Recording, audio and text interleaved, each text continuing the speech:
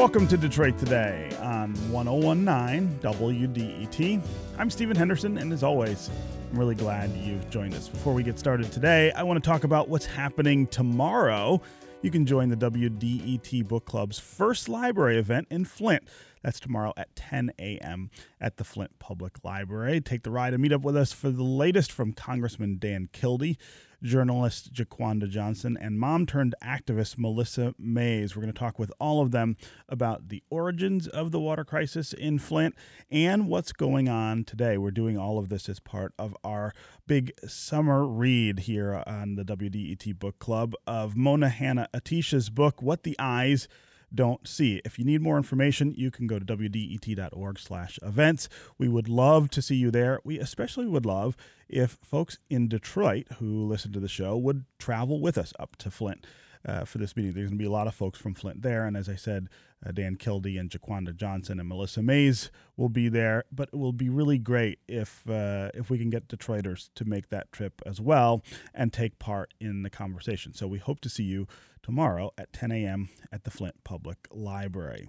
All right, today we want to talk to three different Metro Detroiters who are doing really interesting things with language and words. Some of the things that they're doing are here in Metro Detroit. Some of the things are far-flung, and we want to talk to them about the influence of language and words on their work. So first, Nik Willson grew up in a variety of places, from here in Michigan to way over in Egypt, and now he calls the Marshall Islands his home. The ring-shaped collection of Pacific Islands are made of coral and sit about 6 feet above sea level. The nation has a really storied history all its own, and the people who are native to the island have been there for about 2,000 years. Now, to give you some perspective on how long that is, the people of Hawaii are believed to have first inhabited their islands only about 800 years ago.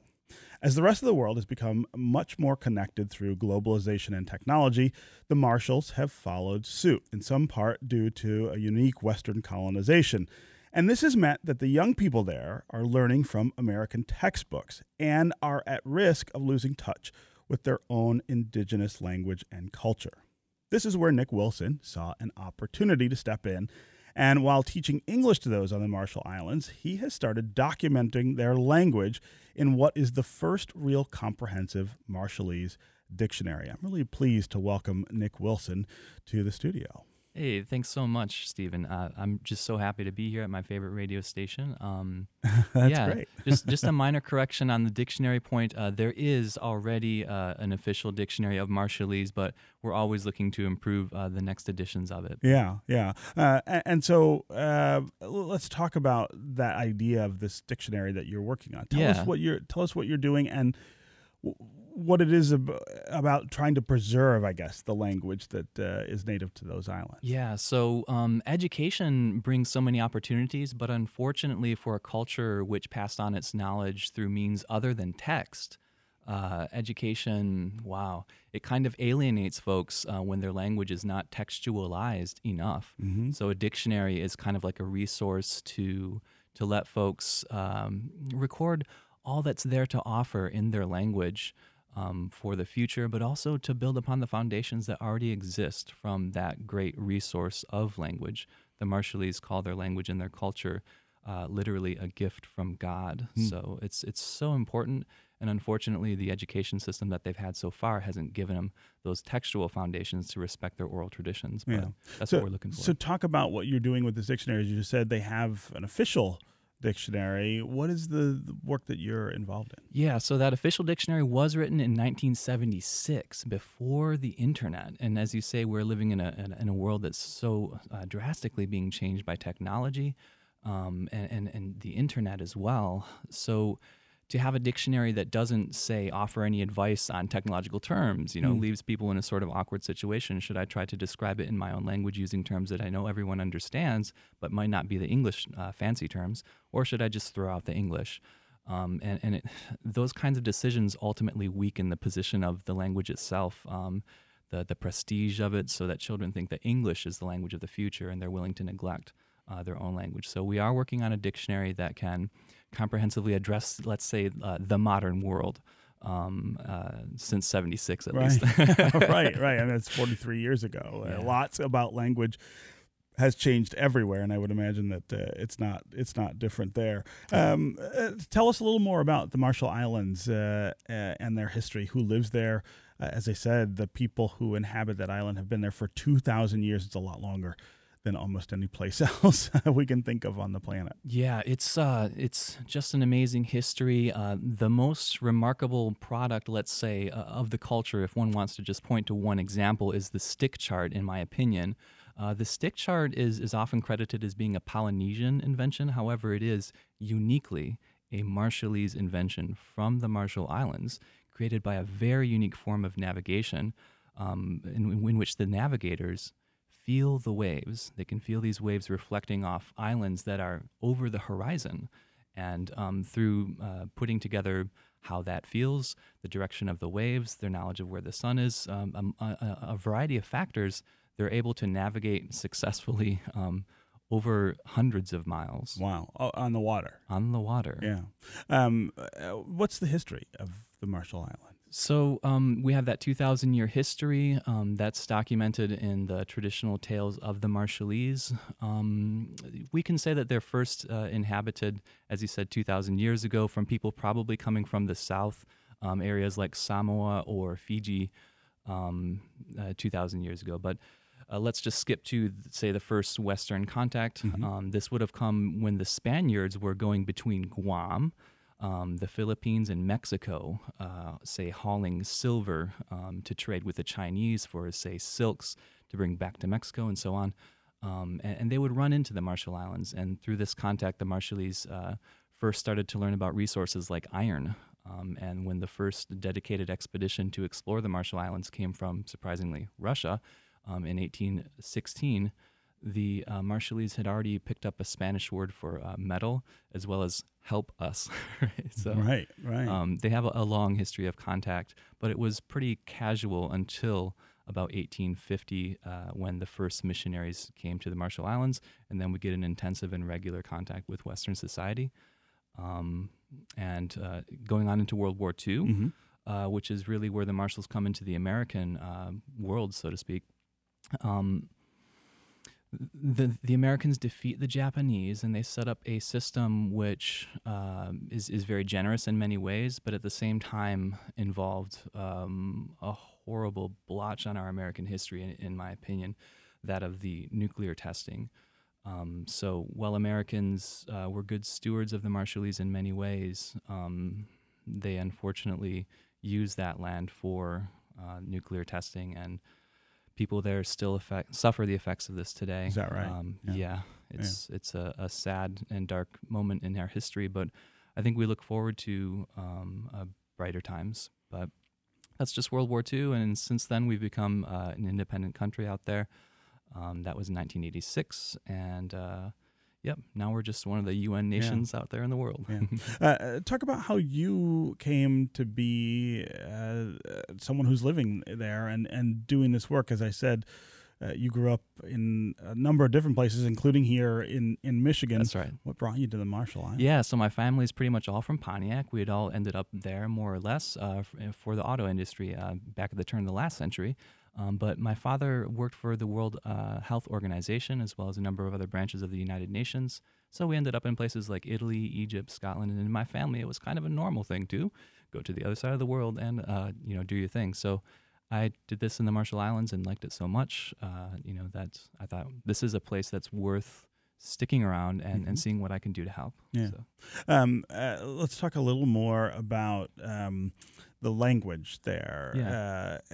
What is the language? What does it sound like? And sort of what are its origins? Yeah, so its origins are in the Austronesian family, which is a wonderful family of languages, including Hawaiian, all the Filipino languages, the languages of Southeast Asia. Essentially, the Austronesians spread out from what is now Taiwan thousands of years ago and covered the whole Pacific. So that range of languages has those melodious sounds of Hawaiian in it. It has those sort of staccato sounds of Filipino, if you've ever heard those glottal stops going on. Yeah, the Marshallese language has a unique sound system in which, say, English, which has its regular distinctions between sounds like p and b, the p and b sound. Marshallese takes up a regular set of distinctions, but they're made through a different kind of articulation, which gives you a regular set of distinctions that sounds like b and bui, t and li. So you've got this little inflection, so to speak, in the sound system that not a lot of languages do. Yeah. Have you become fluent in the language? I would say I'm as fluent as any non-native speaker. As a non-native speaker? Yeah, and there's not a lot of us, so I don't know that that's a huge claim to fame, but Yeah. I've done my best to learn what I can. Well, can you speak just a little of it for us here? Okay.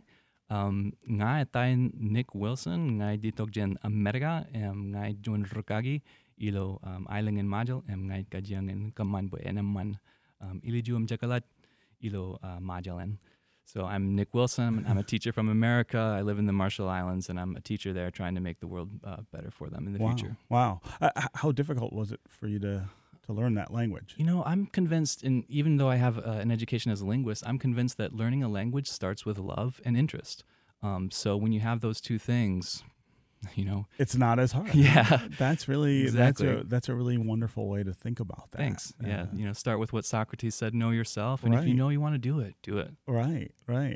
Yeah. This is Detroit Today on 101.9 WDET. I'm Stephen Henderson, and my guest is Nik Willson, a Metro Detroit native who lives on the Marshall Islands, where he teaches English and is working on helping to document and preserve the Marshallese language, the native language there, which young people are not learning or using as much as they used to. If you want to join the conversation, give us a call, 313-577-1019. We're talking this hour about language in a number of different ways, and in a number of different ways that people here in Metro Detroit are using language and sort of leaning into questions about how language affects culture and our lives. Again, 313-577-1019 is the number on the phones. You can also go to the WDET Facebook page, put comments there, or go to Twitter and hashtag Detroit Today, and we will try to work you into the conversation.